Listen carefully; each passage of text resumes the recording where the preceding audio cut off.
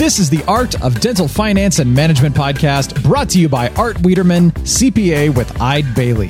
Whether it's taxes and investing or planning wisely, Art is the expert to make your dental practice profitable. At Eide Bailly, what inspires you inspires us. We provide a suite of accounting and advisory services dedicated to the total care of your practice. Visit our website to access our tools and resources tailored for dentists, eidebailly.com/dentist.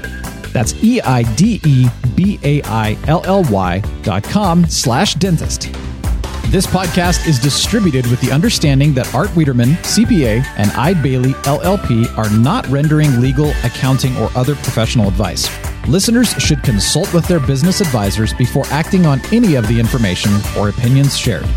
If you have questions and or feedback, make sure to email Art over at awiederman@eidebailly.com. That's AWIEDERMAN@EIDEBAILLY.com.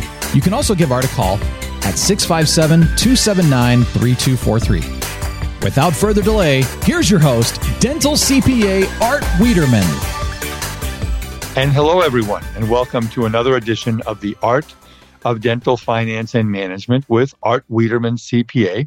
I'm your host. Welcome to my podcast. I'm thrilled to have you with me. And today we've got a great informative episode. This is the Art of Dental Finance and Management. Today's the finance part. My very, very good friend, Dennis Kushner, who is an unbelievable wealth of knowledge when it comes to the U.S., global economies, all the economic indicators, inflation. We're going to kind of give you an idea of where our economy is. We are about 13 months into the COVID-19 pandemic. We have millions and millions of people who have gotten shots. We hope we're on the other side of this, but we'll get the real story from Dennis here in a moment. But I want to give you some information. First of all, I want to thank my wonderful partner, Decisions in Dentistry Magazine. We've got some really, really exciting things planned with them for the coming year, which we'll share with you as we go down the road. They have great clinical content and over 140 amazing clinical continuing education courses that are available for one low price. So go onto their website, www.decisionsindentistry.com. Also, if you are not working with a dental CPA, this is as good of a time as any to be working with one. We're actually recording this on April 15th, which would normally be a tax day, where I would finish up what I've done for 30 plus years is we kind of finish up, hope the phone doesn't ring, hope clients don't call this morning. And then what we do is we go out for a nice lunch and celebrate the end of taxes. But that's not the way it is this year. If you haven't been watching, your federal income tax returns are due May 17th. But if you do have an estimated payment, they would have been due by April 15th. We're going to publish this in late April. So when you hear this, you'll have a couple of weeks to get your taxes done. If you're looking for a dental CPA, our firm is in Tustin, California. My email address is awiederman, WIEDERMAN, at eidebailly.com. And the number is 657-279-3243 if you have any questions. Also wanted to let you know our dental series on May 12th is going to be on metrics. Go to www.eidebailly.com/dental series and register. It's going to be with the folks from Dental Intel and my good friend, Dr. Jeanette Kern. We're going to be talking about how to find profit holes in your dental practice. Quick update for you again. We are doing consulting for dozens and dozens of dentists to get you the employee retention tax credit as well as full PPP forgiveness. If you believe that you had a 50% reduction in your gross revenues and you have not filed for your PPP-1 loan for forgiveness yet, I would recommend you consider holding off. Maybe let us do an analysis. We are getting doctors tens of thousands, in some cases, $100,000 or $200,000 in refunds with the employee retention credit. You need to have had at least a greater than 50% reduction in your gross revenues in any quarter of 2020, and then you're in the game. So if you have, let me know. we have an intake form. We can help you with that. So you want to make sure that you take advantage of that. Be sure to check out our new Eide Bailly podcast, Ebb and Flow, a business podcast providing inspired insight on issues and trends the middle market faces. Hear unique business stories, get answers to frequently asked and unasked questions, and understand business topics that matter to you. Available now on your favorite podcast platform. Okay, well, with that said, let's get to my guest, my good friend, Dennis Kushner. I met Dennis through a networking group called the Ellermeyer Connect Group, which is an amazing, dynamic group of individuals in all different walks of life, not necessarily dentistry. And Dennis does this amazing report, which basically is the gist of our podcast today, is called the Kushner Report. And he is affiliated with a company called Fordham Road Collaborative. And you can go to their website, fordhamroad.net/The Kushner Report, which gives you the latest on global, U.S. and regional trends in the economy and finance. It's published, it comes out the last Thursday of every month from 8 to 9 a.m. And you can access the most recent recording by clicking the video button when you go to that website. Dennis is a partner of the Fordham Road Collaborative. He's based in San Diego. Dennis has had an amazing career. He's led turnarounds as a turnaround consultant and restructuring of small to mid-market companies. He's been a CEO, COO, CFO, probably a CHO. I don't know what that is, but he's probably done that too. Dennis's hands-on experience in finance, accounting, operations, mergers and acquisitions, and business development have enabled him to make a substantial contribution to both the top line and bottom line performance. His reports are highly sought after by chief executives across the country. And I'll tell you, I listened to this report for several years as Dennis was doing it. And what you're about to hear is pretty amazing. So, Dennis, you have to be amazing this morning. Good morning and welcome to the Art of Dental Finance and Management. Thank you very much. It's a pleasure to be here this morning and to address the audience and to help people in the dental care process as well. Well, I want to, before we get started on this, I want you first to tell me a little bit about your new venture with Fordham Road Collaborative. Tell us a little bit about that. Well, we basically will do a lot of work for firms across the country.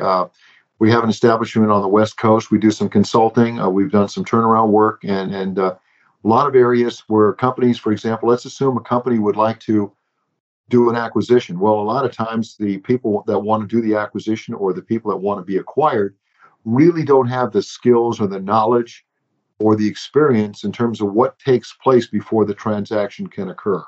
And we can enlighten a lot of these people and kind of walk them through the process. We can also take time, for example, if we do an acquisition, we can take it all the way through to do the full integration of the acquisition, which most people don't. They just say the deal is done, they walk away. And the companies, both the acquiring company and the company being acquired, have a lot of problems trying to get integrated into the new company. And so we've done a lot of that type of work. We've also done work with small startup companies that are kind of, they don't have the affordability to hire a major consulting firm or a firm, accounting firm, et cetera, to get some help with how do we go forward? We're kind of stuck in neutral. Organic growth is kind of quiet. What do we have to do? And we can kind of work with them with our years of experience in management. We can kind of help them and guide them to moving in the right direction. I've seen in my career as a CPA, and I've dealt with businesses other than dental practices, obviously not as much as you have, but there's a right way to do this and a wrong way. And obviously having a transition consultant like Dennis is great. So if you guys know of anybody who is doing a merger, a sale, whatever, Dennis would be a great person. We'll let Dennis give his information out a little bit. Also, Dennis, before we get into our topic, I know that you have always been a staunch supporter of the military, in particular the Marines down in San Diego where you live. Tell us a little bit about that work, because I think that's just wonderful, wonderful work that you do. Well, I spent most of my career in Silicon Valley, and when we moved to San Diego, I got involved with the United States Marines here in San Diego, and I sat on the board of directors for it's called the MCRD, which is the Marine Corps Recruiting Depot Museum Foundation, which basically is a museum that starts from the beginning of the Marine Corps and taking it all the way up through now in the Middle East. And we have a huge building where we have a lot of things that talk about the history of the Marine Corps, what we're doing. In addition to that, after that, I'm now a member of what's called the Marine Corps League South Coast Detachment 22, which is based in San Clemente.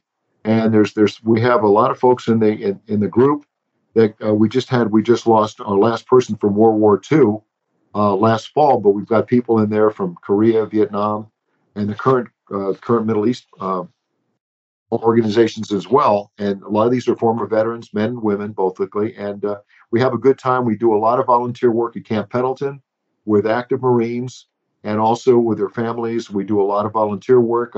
I've been able to participate in some parades, which is great, in Dana Point and in San Clemente. And it's kind of exciting being around these people. The Marine Corps is a fraternity, and it's great. It represents a fraternity and sorority of people that, once you're a Marine, you're always a Marine. And to me, it's a proud organization, and I try to do whatever I can to assist them with what we try to do in helping people either active in the Marine Corps or have just left the Marine Corps. Well, as you and I both know, that people who have left the military, it's a tough life. Some people have had challenges, and thank you for all that you've done for your service to your country and all this kind of stuff. I'm always very, very appreciative of hearing that. I always love to hear the great stuff you're doing with the Marines. All right. Well, let's talk about the economy, Dennis. I mean, I heard there was a pandemic going on the last 13 months. We'll talk about that a little bit. But let's start with some key economic indicators. I'm going to let you start. What do you want to start with first?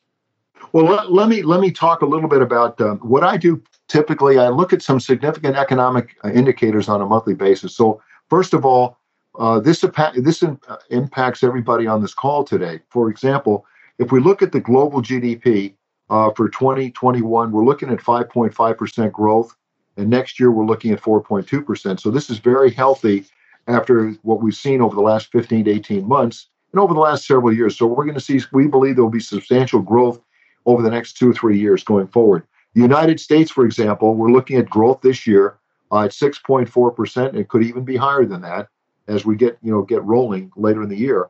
And then, of course, next year we're looking at 5.5%. So 2 very strong years in the economy going forward.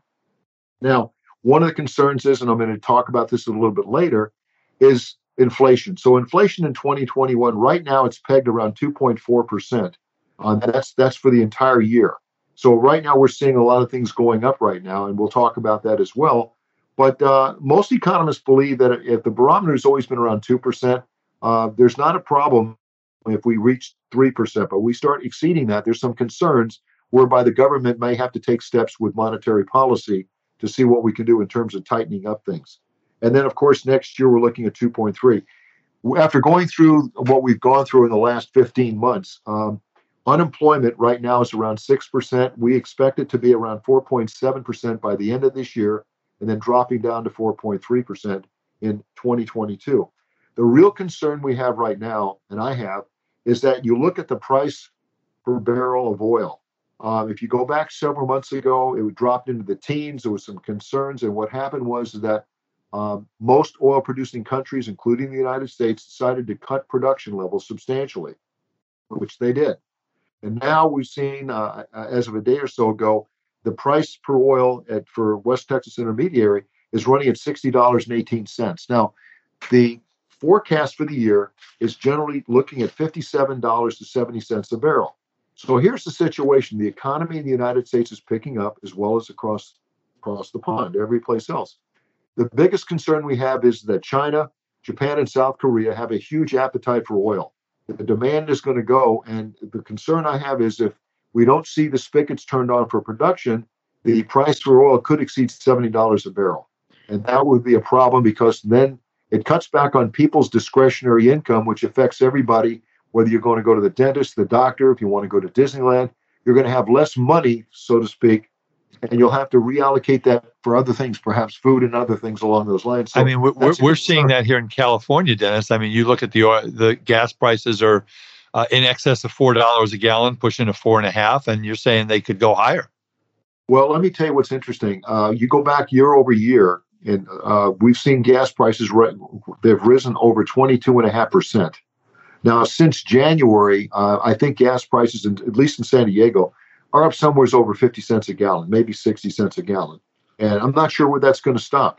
But like I said, the real key is hopefully the meetings of the mind will take place where we'll start to see production take place. Now, Iran has indicated that they're going to start producing more oil. And hopefully that we'll see that happen around the world. And again, I know we're going into April, we're midpoint through April, but I think as we get going and more people are going back to work and there's more demands taking place, like flying airplanes and everything else, they're going to have to turn on the spigot sooner or later. Do you think that the advent of electric cars is going to be enough of an effect to have anything to do with oil prices down the road? Yeah, yes, it will be. But I'm going to talk about the growth sectors. Okay. And one of the things I'm going to talk about is the automobile industry and how they're going through what I would call a new industrial revolution type of an environment. I'm going to talk about that during this topic. Okay. Okay. All right. So what I wanted to do now is let's take just a quick look at the global economy. On a global perspective, which is critical to the United States, over the past few weeks, multiple central banks within the emerging markets have started a process of tightening monetary policy. So policymakers in Brazil, Russia, Turkey, etc., are raising interest rates, while some countries such as South Africa and Mexico are kind of holding on right now to see what's going to happen with their own economies. But economists really believe that most emerging market central banks will tighten monetary policy despite their respective economies still recovering from the COVID-induced slowdown. So I think there's concerns, and I think a lot of people are getting prepared to take steps. Now, what's interesting is China, which is a major competitor of ours right now, have just announced and released a 5-year plan for venture capital in the technology sector. So basically, China's unveiled its strategic economic vision for the next 5 years. It's a lengthy plan to redistribute monies within their country. And basically, the direction is to focus on high technology industries related with venture capital backups. So what you're seeing now happening is that at the end of last year, China spent $873 billion raising money in their guidance fund to basically put together investments in startup companies. And so they're calling for R&D being spent at an annual basis of about 7% through 2025. So they're serious about getting involved in technology. So we're going to see that coming down the pond further down the line later this year. So it's going to be a major competitive issue. And I'm going to talk a little bit about what's going on with the semiconductor industry and the chips. We're now seeing a real problem in the industry right now because companies such as General Motors and Ford and recently Subaru are shutting down factories because they're running out of chips for new vehicles. And it's going to affect cell phones with Apple. It's going to affect televisions and everything else. They think the problem in this situation is going to go through probably into 2022. And I'll talk a little bit about what's going to take place in this area. So if you look at what took place in the United States, the good news is the fourth quarter right now, even though it's still not firm, indicators are that basically we had 6.3% growth in gross domestic product at the end of the year, somewhere around $325 billion in spending, which is incredible, which is great, very strong. If you remember the third quarter last year, Art, it was somewhere around 38.3%. So that's good news going into this year. In addition to that, the administration about a week ago announced that what they want to do basically is have a new fiscal policy infrastructure proposal. It's being batted around right now. What we're talking about the proposal is addressing bridges, roads, water and power, electric vehicles, and manufacturing, airports, public transportation, R&D, etc., for projects. And these projects, when they get started, will probably take at least a decade to complete. And the 2.2 trillion may not be enough in this particular area. You got to remember the country's been around for a long time, and our infrastructure across this country is in trouble. And we haven't really spent a lot of money in the last 50 years that we should have spent. And hopefully we'll see that happening. So here's your question, Art, and that is, how do we pay for this? Well, exactly. Here's the issue. On the table right now is the thoughts of raising corporate taxes from 21 to 28%, and taxing international U.S. companies that have profits over there, it stands right now, they pay 10.5%. They're looking at taking that up to 21%. And there's a lot of money being made offshore. So that'll be a big source of revenue. And then, of course, we're talking about raising personal income taxes on from 37 to 39.6% for those that have over $400,000 in the bracket. And then finally, they're looking at increasing capital gains, and what that rate is kind of be to determine later on. But that's kind of what's on the table right now, and that's going to be discussed probably over the next couple of months, 2 or 3 months, to try to come up with if they want to do it. So let me ask you this. I mean, this is always raise taxes, spend money, raise taxes, spend money. So theoretically, we're going to put $2 trillion into the economy. Infrastructure creates jobs, creates tax revenues. You talk about trickle down and all this, but what does a raise in the corporate tax rate? They're talking 21 to 28. Some people are talking 25. What does a raise in the corporate tax rate do? Does it keep corporations from spending money and employing people? I mean, it's a double-edged sword, isn't it? It depends on what sector you're in. Okay. If you're in high tech or biotech, which is booming, if you're in the security area, if you're in retail, you got a problem. If you're in some of these others where nonprofits, it's going to be an impact in terms of getting a more fair share of money. But it's hard to tell. I mean, we've gone through this in the past.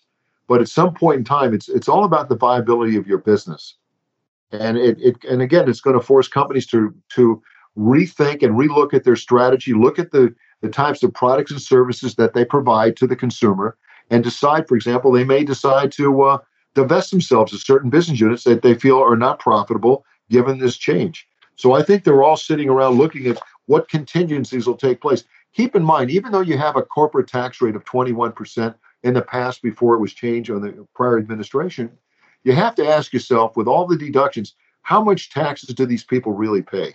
Not a lot if you look at it.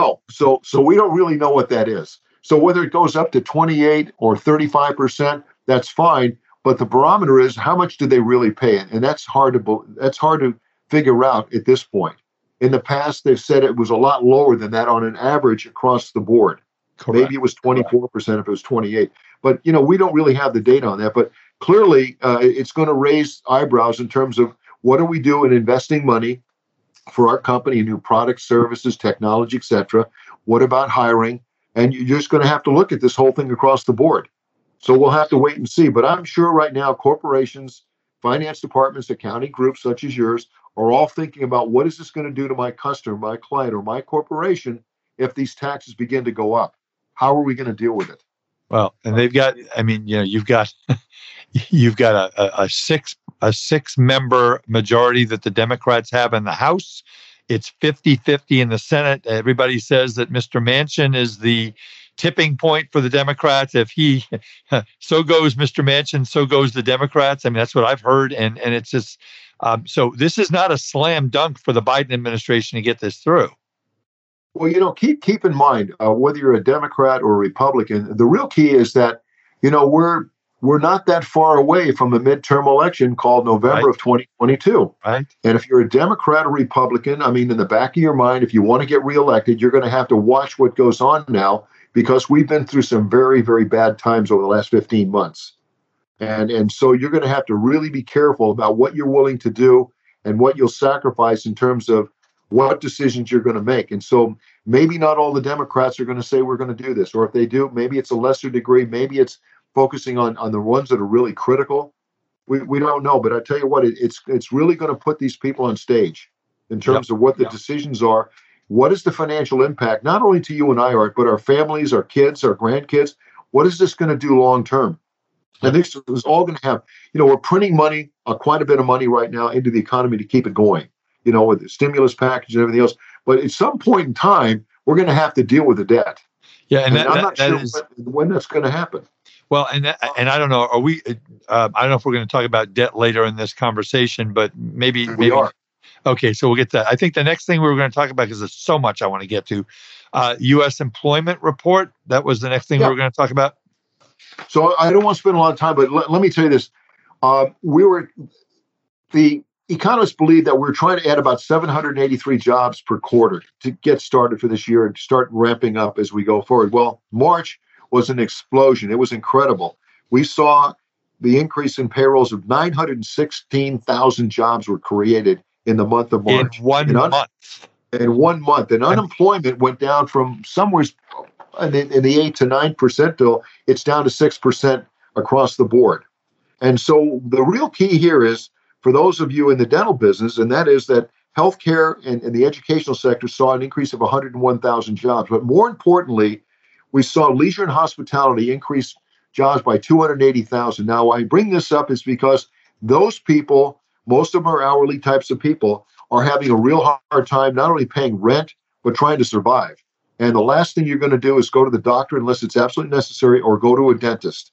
So hopefully these people will go back to work, start generating income, and can go back and spend money for the services that they really need to do in the dental area or in healthcare, et cetera, as it was before this took place. So this is a positive move, and hopefully they'll have more discretionary income to do this. This is some people that don't have insurance too. Yeah, and the thing is, Dennis, is that we've been talking about the fact that I've been telling Dennis on this podcast and lectures and webinars that 15 to 20% of the American public is literally not leaving their house to go shopping, not to do anything. And as we hopefully by the summer or fall get to herd immunity, 70, 75%, more of these people will leave. More of these people will start spending money. Also, haven't people been saving a lot more? If you're not doing anything, you're saving. Well, here's the thing.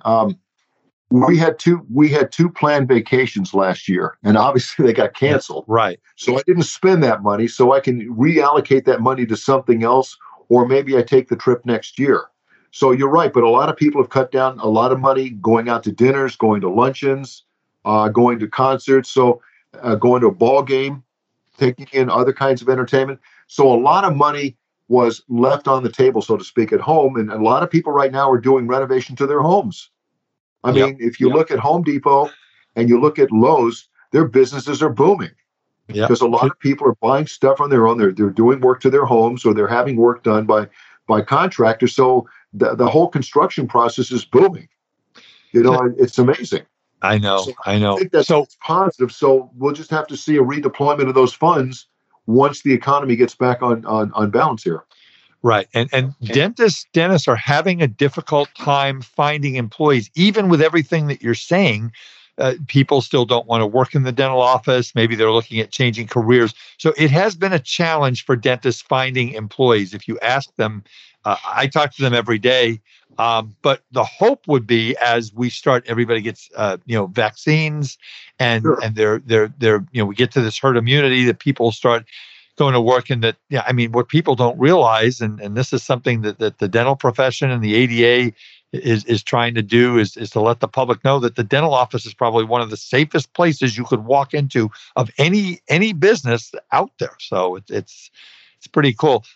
I know inflation and interest rates are things that we started at the beginning, and that is a concern. And talk about, just kind of give our audience, for those who don't really understand the interplay of inflation, interest rates, maybe a little inflation 101, how that works, and where you see this going.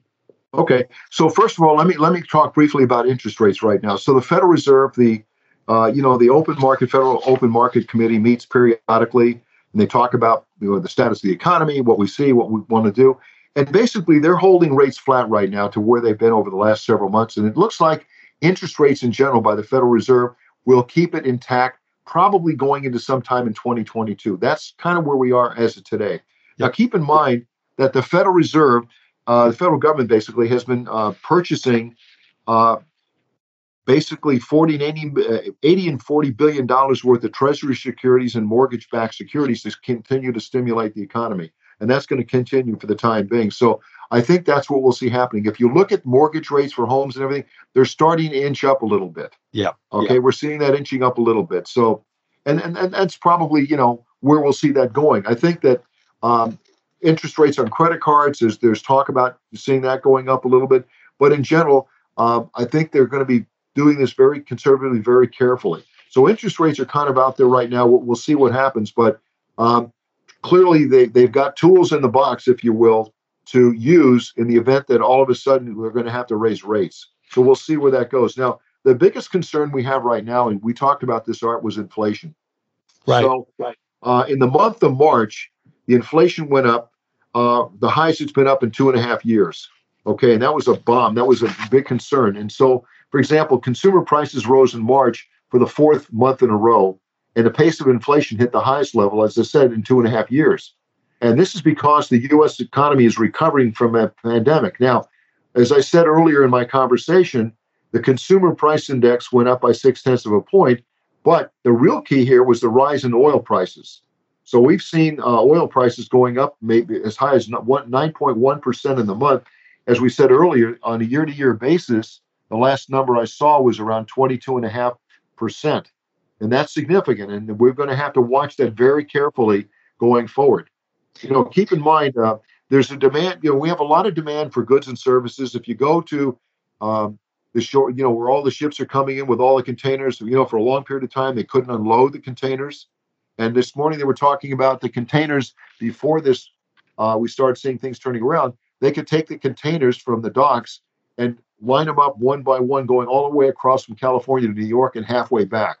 And that just tell you where all the products are. So inflation is happening when you go out there and people want a product or service and it's not available. Well, they're going to raise the price. And that's what you're seeing happening. And the problem is that the dentists who are stuck in PPO plans, which is another reason to maybe look at ways that we can reduce our dependency on PPOs and insurance. If you're on a PPO plan and you listen to this podcast and say, wait, we got inflation, I've got to raise my prices. If you're contracted with a PPO, you can't. In fact, they're going to try and reduce your price. So let me tell you, you're right. Listen, last month we saw price increases, in some cases substantial, for rent, automobile insurance, used cars, for home furnishings, recreation, and personal items are going up. They're going up, exponentially. I can't tell you how much, but they're going up. We're seeing that happening across the board. Keep in mind that, tomatoes and lettuce get to a store, but how do they get there? Well, they're driven by trucks. And all this oil prices continue to go up. It's going to raise the price of food.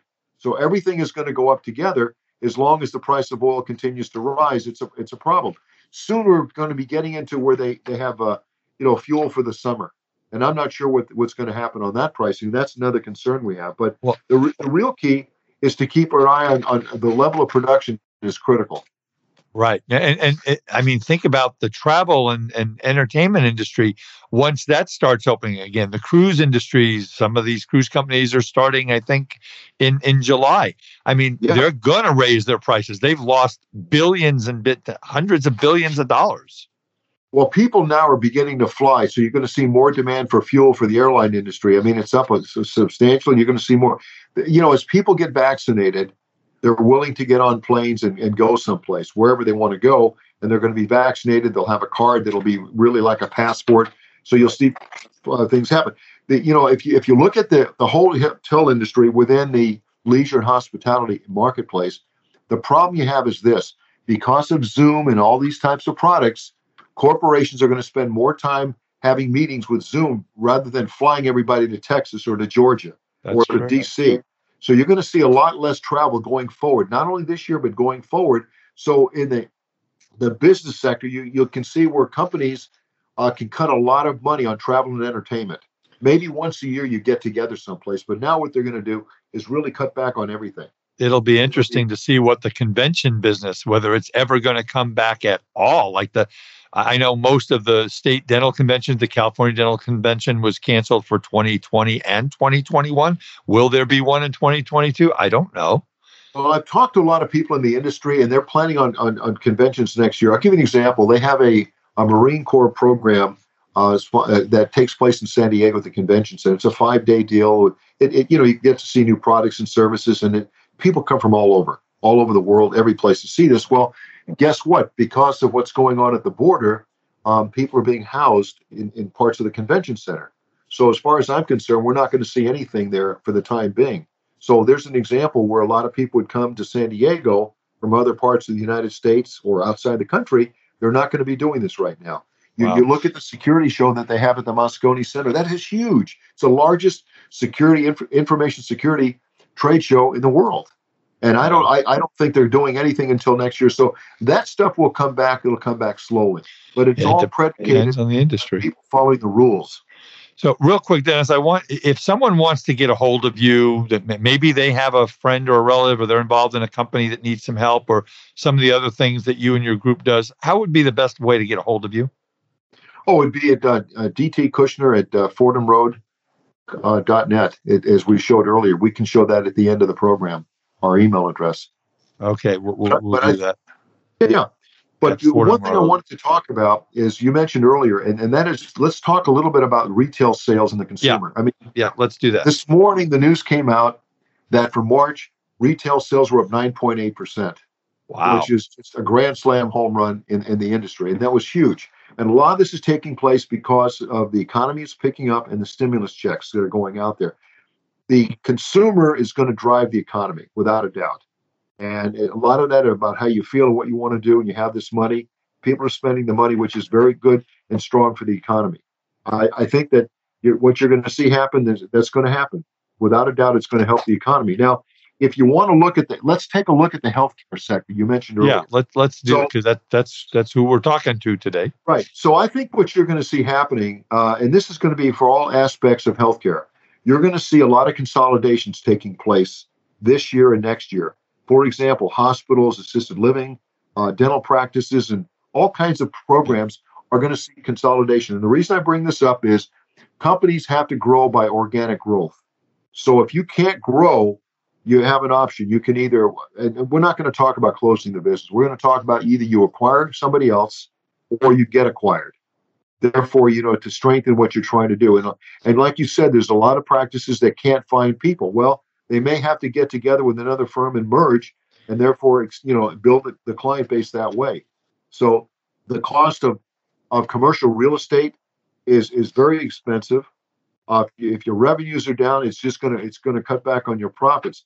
And the concerns are working with people because of the pandemic, but that'll come back. That all those people will come back when it happens. Keep in mind, in the healthcare industry, there's an expansion in the aging population. People are living longer, and more people are entering the retirement community every single day in this country. There's going to be a tremendous demand for healthcare services, dental services, where people, as you get older, need to go to the dentist more often. To implants.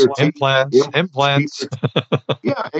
So there's a tremendous marketplace for the demand for the dental, I believe, in the dental area, as well as just in healthcare in general. The thing to keep in mind is this: the impact of technology and processes that have taken place over the last 3 to 5 years in the industry in general. It's incredible.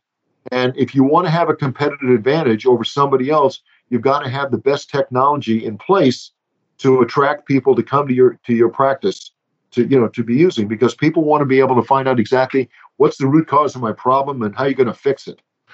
And you can show them the schematics when you're sitting in the chair. You've got CBCT machines that are becoming a lot more prevalent in general. I never thought in my wildest dreams 10, 20 years ago, you'd see general dentists buying CBCT machines, digital scanners. I just had a crown done after a root canal.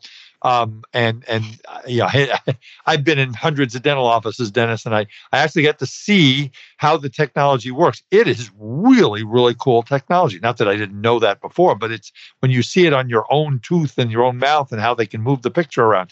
And then the crown making, the CAD/CAM machines and lasers, and I mean, the technology since I started in dentistry in the 1980s, and not only in dentistry, but in every industry, has been remarkable. I'm looking forward to the next dental show that I get to go to so I can see all the new stuff that they're coming up with. So, well, and there's also cycle time. For example, go back a few years ago and you needed to have a crown replaced. You may have to go back in 2 or 3 weeks. Here's a temporary. Be careful.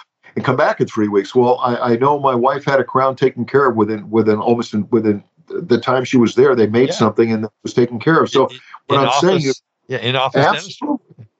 So we're seeing more money being spent on technology to help reduce cost, improve cycle time, and be able to treat more people, if you will, in a day than they normally could in the past. Again, I don't run a practice, but it's all about efficiency. It's all about process improvement, and at the same time, generating more revenue. So you're going to see this going forward. And like I said, if you look at the expansion in the senior citizen market, it's going to boom. I mean, people are living longer. They're living into the 90s. Some people are living to be 100. So there's going to be a demand for towards service. the end of baby boomers. We're Absolutely. baby boomers and stuff like that. So let's talk about some of your other sectors. We talked about retail, right? Biotech. So let me tell you about biotech. It's called Back to America. In other words, you're seeing drug development and manufacturing, and also in terms of instrumentation, it's moving back to the United States where it should be. And we need to be able to control the process more by having things developed in the United States for our people. And I've spent half of my career in biotech in the Bay Area with companies like Genentech and Gilead Sciences, and I mean the things that are going on are incredible. But you're going to see more and more consolidation. You're going to see players like in San Diego. We have a lot of small biotech companies that continue to get acquired because of a specific kind of drug or an instrument that allows a company to expand what they're doing. So I think we're going to see a lot more money being spent in that area and coming through. So that to me, it's important. Hey, Dennis, I want to jump in on that one for a second. That was shown in March and April and May of last year when the medical and the dental professions were having a horrible time getting hold of PPE. Why? Because we weren't producing enough of it in this country. We had to go find it in other countries, and they couldn't get it. So I think that's another reason why we're going to see. Now, if you think about what I said earlier about mergers and acquisitions, here's what you need to keep in mind is interest rates are low. Money is cheap. Yep. So if you want to buy somebody, it's incredible how much money is available out there for companies to buy other firms and get acquired. So you're going to see more deal flow versus if the interest rates were substantially higher. I sell dental practices, and the interest rates for dental practices are still in the low to mid 3%. I mean, that's cheap money. Yeah. So let's see. We talked about the automobile sector. Yeah. So I call this the new industrial revolution. You've heard Ford, General Motors, Volvo, and other companies I can't remember right now. They're all going to all electric. By 2025 or 2030, they all want to move into the electric marketplace for cars and move away from fossil fuels, which is fine. But here's the situation. I don't believe we have the infrastructure in place to accommodate the introduction of all these vehicles across the country. For example, they build stations, near the railroad stations right now where you can leave a car and charge it. Or when you go to Sprouts or you go to Vons, you'll see little stations where you can do that. Well, the question comes up is you're putting more demand for energy, and where's that going to come from?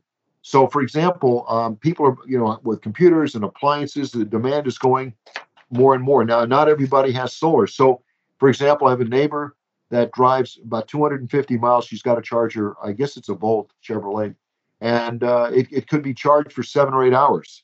So there's tremendous demand on that, and there's a shift from the price of gas to electric. But one of the biggest concerns I have is what are you going to do with all the batteries?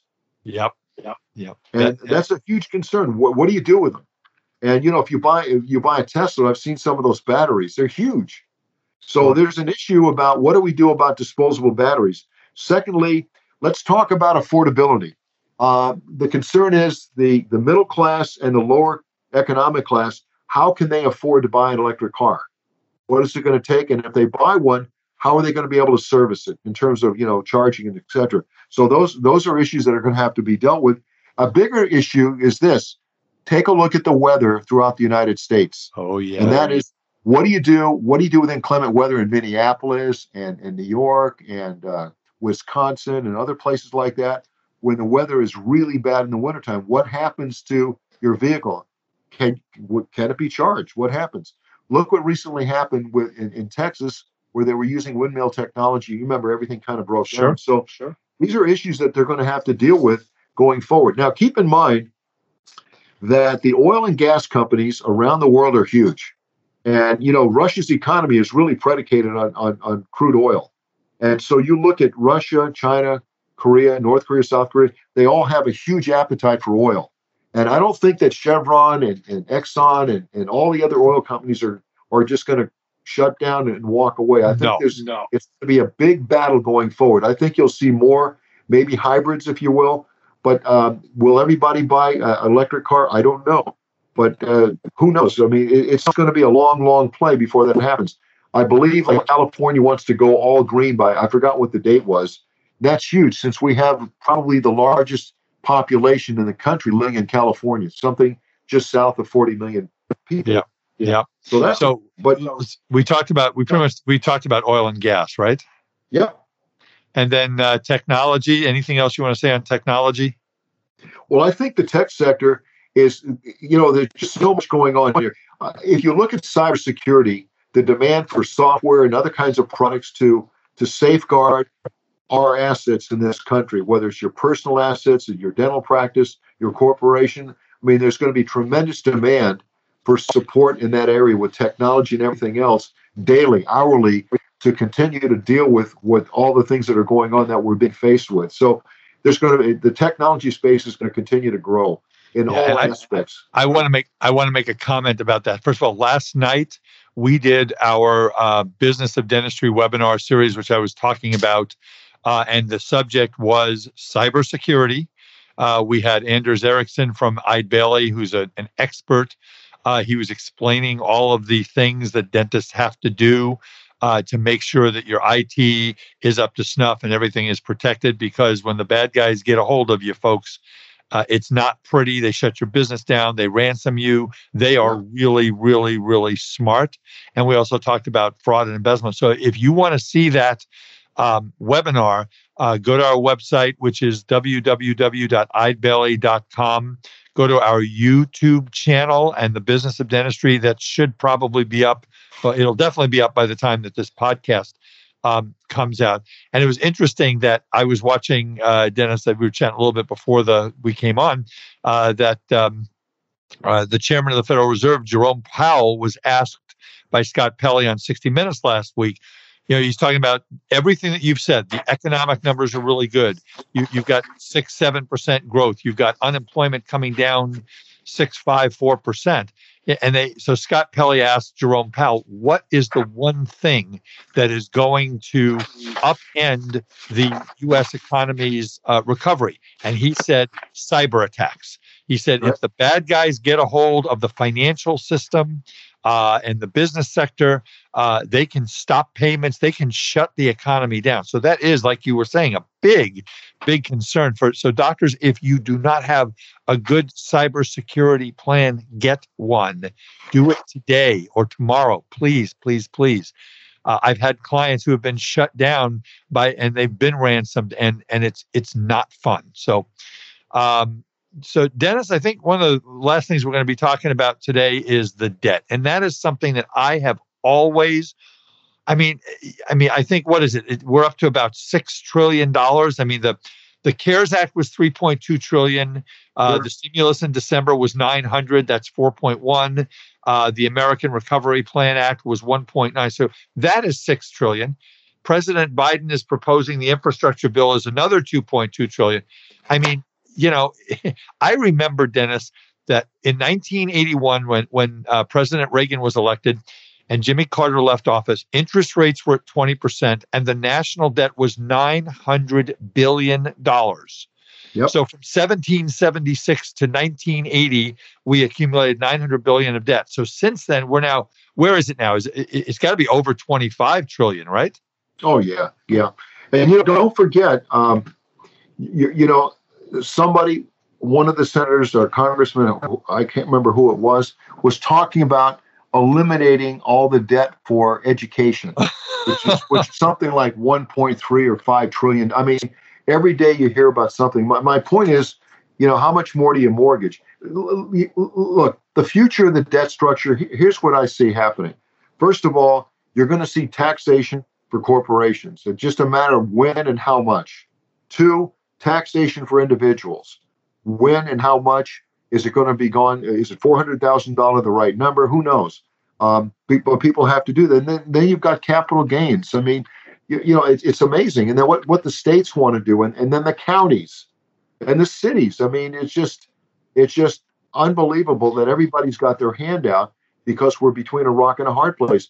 Most cities around the country have gone through their reserves that they've built up over years. and they're really running on empty right now. They're hoping the federal government will give money to the state, and the state will give money to the respective counties to bail them out. We'll wait and see what happens. But the biggest concern is printing the money. And again, it weakens the value of the dollar. How much is the value of the dollar today buy something, Art, versus 5 years ago? Oh yeah, and that's happening.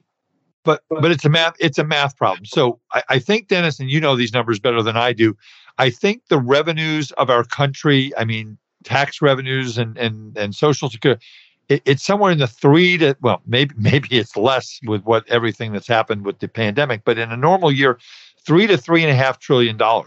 I mean, if you have $30 trillion of debt, every single 1% increase in interest rate on that debt is $300 billion. It's 10% of our total revenues. I mean, it's a math problem.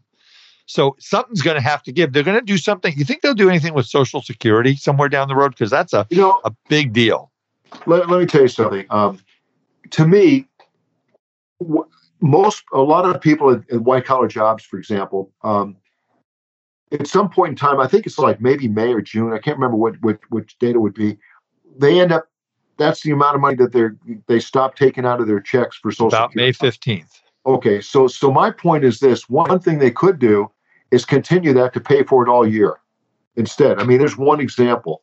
That's one way to continue money moving into that by not cutting it off in May, added the remaining 7 months for everybody. Okay, number two, I think what they have to look at is when can people at certain ages go, because people are living longer, maybe they move the time frame from 65 to maybe it's 68. I don't know. Well, they've already done that. I mean, my full retirement date, I'll be 62 in August. My full retirement date is not 65, it's 66 in 9 months. So, you know. But these are things that they can do easily to move that up the scale. Because like I said, people are living a lot longer today than they have in the past. But a lot of people earn a lot of money. The question is what percent of the people are paying into Social Security that are cut off on May the 15th? They don't pay anymore for the year.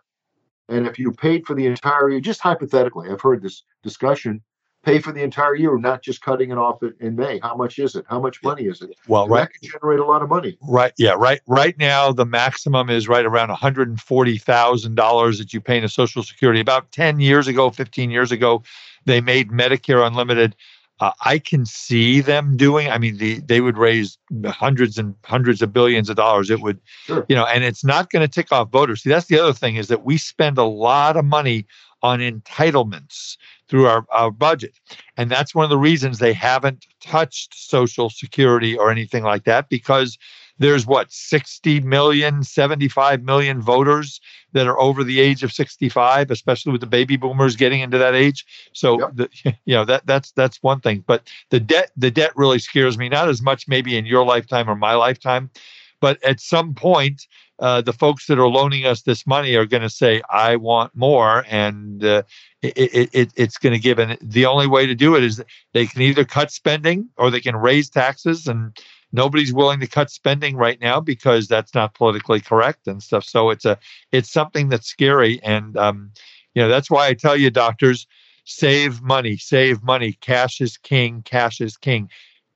Fund your retirement plans, invest in technology in your businesses to make you stand out from everybody else, because you want to get to the age of 55 or 60 or 65 and have several $1 million saved so that you don't have to go to work. And if something happens, because this economic stuff that Dennis is talking about, and as you can tell, he's just an absolute freaking genius when it comes to knowing all these different things. I'm supposed to say that because he's talking to me, right? But, you've got to be prepared. And if you're getting to the age of 60 and you have $500,000 saved, you're not going to be a happy camper. And my mission, my legacy is to beat you guys over the head, to save money and to be ready for retirement. That's what you want to do. So, Dennis, my God, there's just so much great, fantastic information. What anything else you got you want to talk about? We've covered jobs, we've covered inflation, we covered interest. Anything from my Dennis? I mean, I think. Yeah, I'd like to give you some pearls of wisdom. So I've done a lot of strategic planning in my corporate life and everything, and I think planning is critical to the the viability of your business. And so even though you're a dentist or a doctor, whatever you're doing, you may not be a finance person, but you can get services. I really think that you need to take a look at your business and look at who your competition is and what are you doing? What can you do that provides a better service, if you will, to your clients versus your competition?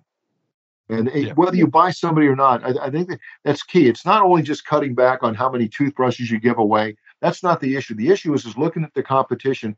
Why would somebody select you as their dentist versus somebody else? So I think there needs to be more planning in that area on how do you provide the best competitive advantage and grow your business. And a lot of business is grown through referral business.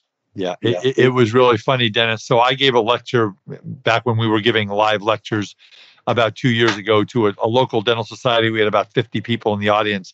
And one of the guys that I was lecturing with was a dental marketing guy.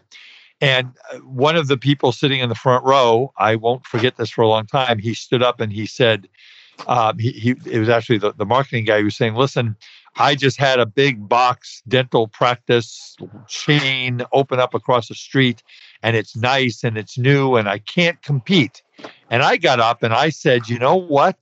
You have to compete. You have to go out there. You have to like Dennis is saying, differentiate yourself. Social media, website, and service. I mean, if you want to look at service, look at Google Ritz-Carlton. The Ritz-Carlton chain is an absolute mega example of what service is. And Dennis is absolutely right, is you have to make yourself, differentiate yourself. You're not just a dentist. Who are you? So that's a really good point. Hey, you are amazing. One last thing I want to interject, if I may, sure. And that's this. You have how is the business run? From the time somebody wants to set up an appointment to checking their insurance and everything else, that is another critical element that frustrates people. Being able to contact the dentist to get an appointment, having things done properly where they plan ahead for your next visit and everything else. A lot of companies just don't do a very good job of running the day-to-day affairs of the business. Even if you're a good dentist, if you don't have a strong back office that provides the best service and process to your customers, you're going to lose customers.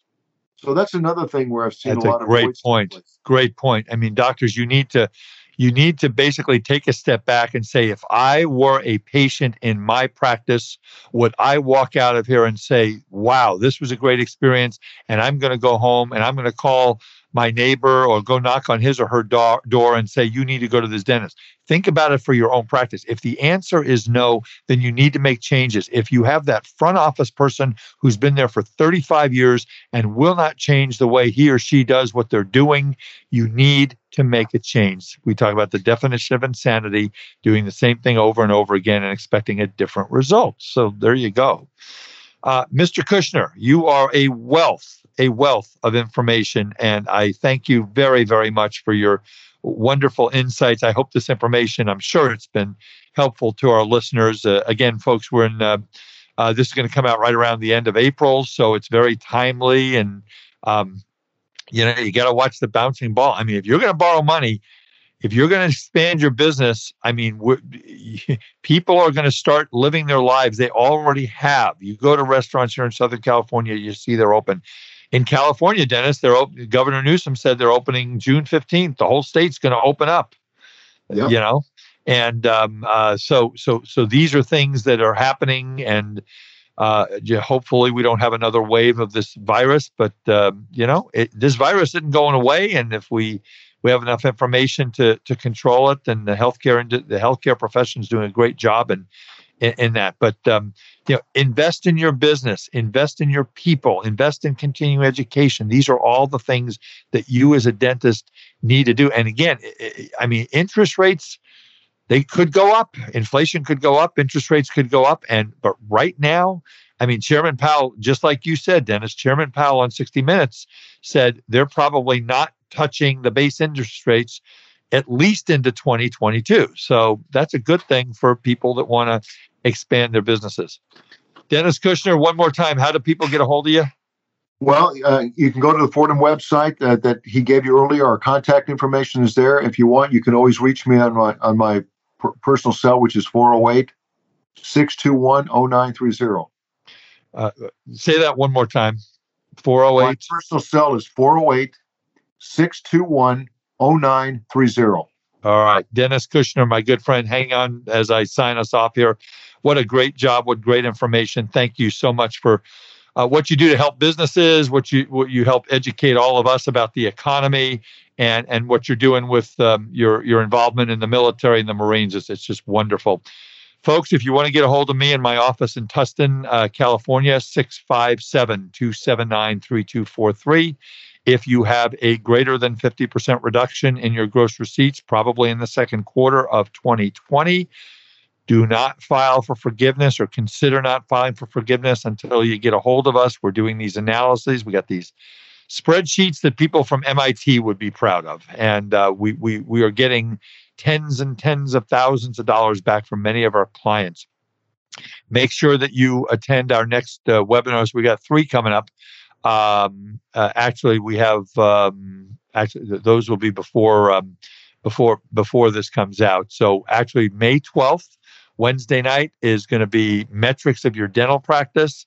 And then I'm excited in June, we're going to have Gary Takis talking about how to reduce your dependency on insurance. Go to www.eidbailey.com/dental series.